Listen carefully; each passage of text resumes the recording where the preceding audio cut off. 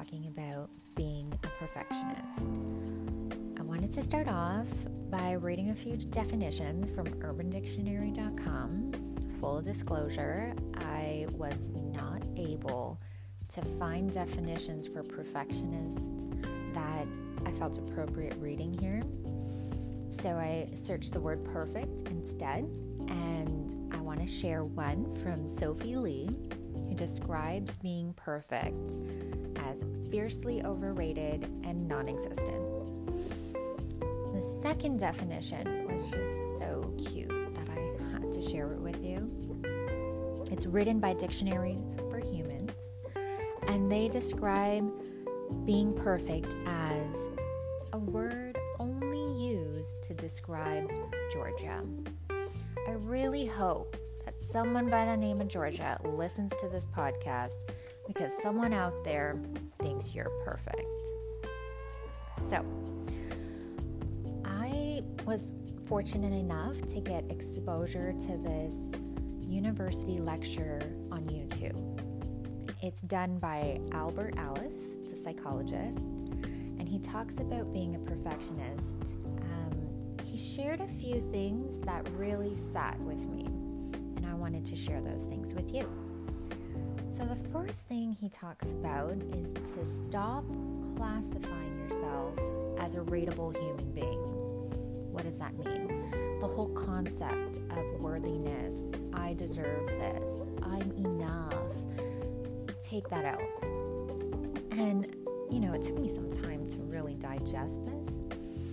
But what he says is stop classifying yourself as a rateable human being. Look at yourself as a flawed human being, and you have rateable actions.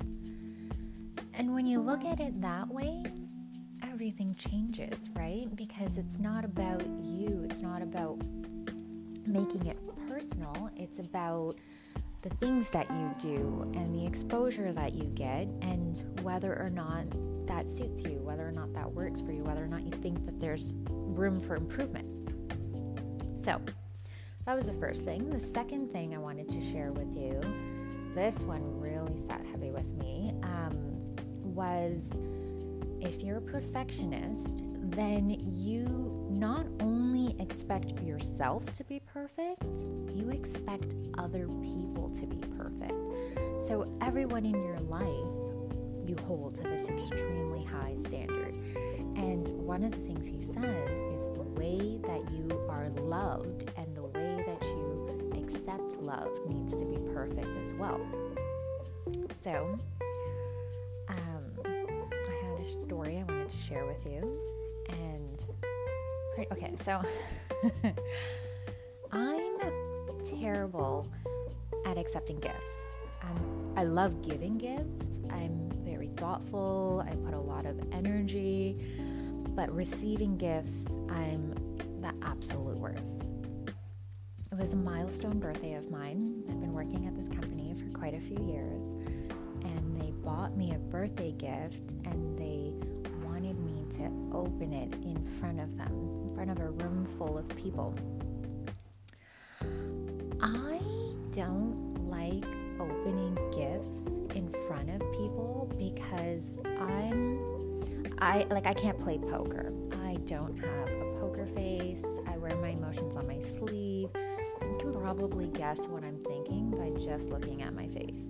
So I'm like, okay, you're at work. So it's like, okay, I'll open the gift. And I open the gift, and it's a portrait of my dog. And, I'm just like, oh, you guys think I'm a crazy dog lady. And it just, I don't know what the expression is. They didn't hit the nail on the head with that one.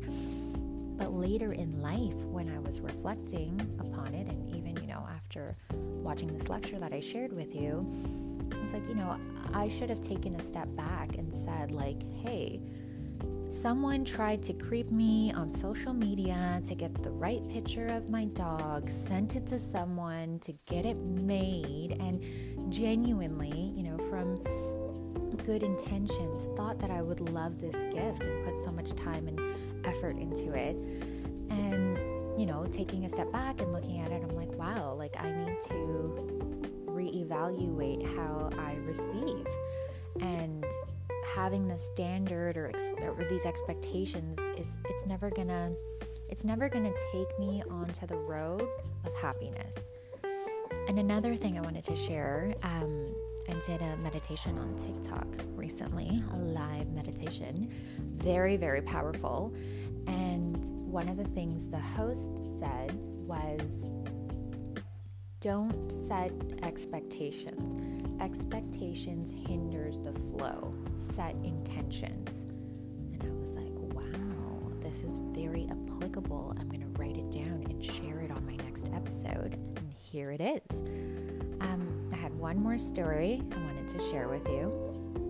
And that is, I was going camping for the first time.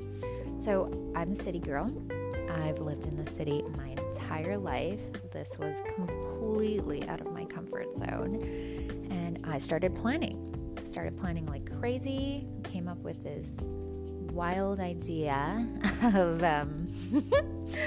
of cooking eggs and then freezing them and taking frozen eggs with me camping so that I had a breakfast and I had protein and all this stuff. And a few of my friends, called me out. And one of the things that I took away from that experience is the importance of planning for error, like leaving room for error. Plan so that you leave room for error. And welcome or set the intention of welcoming serendipity. So, my challenge for you is to welcome getting it wrong. Leave room the next time you're planning for error, and set the intention of being open to serendipity and seeing it for what it is and just genuinely enjoying it. I have not forgotten. I do have a few quotes to share with you. Again, these are little pieces from different aspects of my life.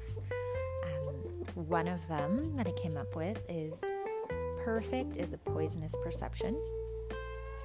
The second one is, too much of a good thing is bad. So these are the little things that I wanted to leave you with. It was so wonderful chatting with you. Looking forward to the next episode. Take care.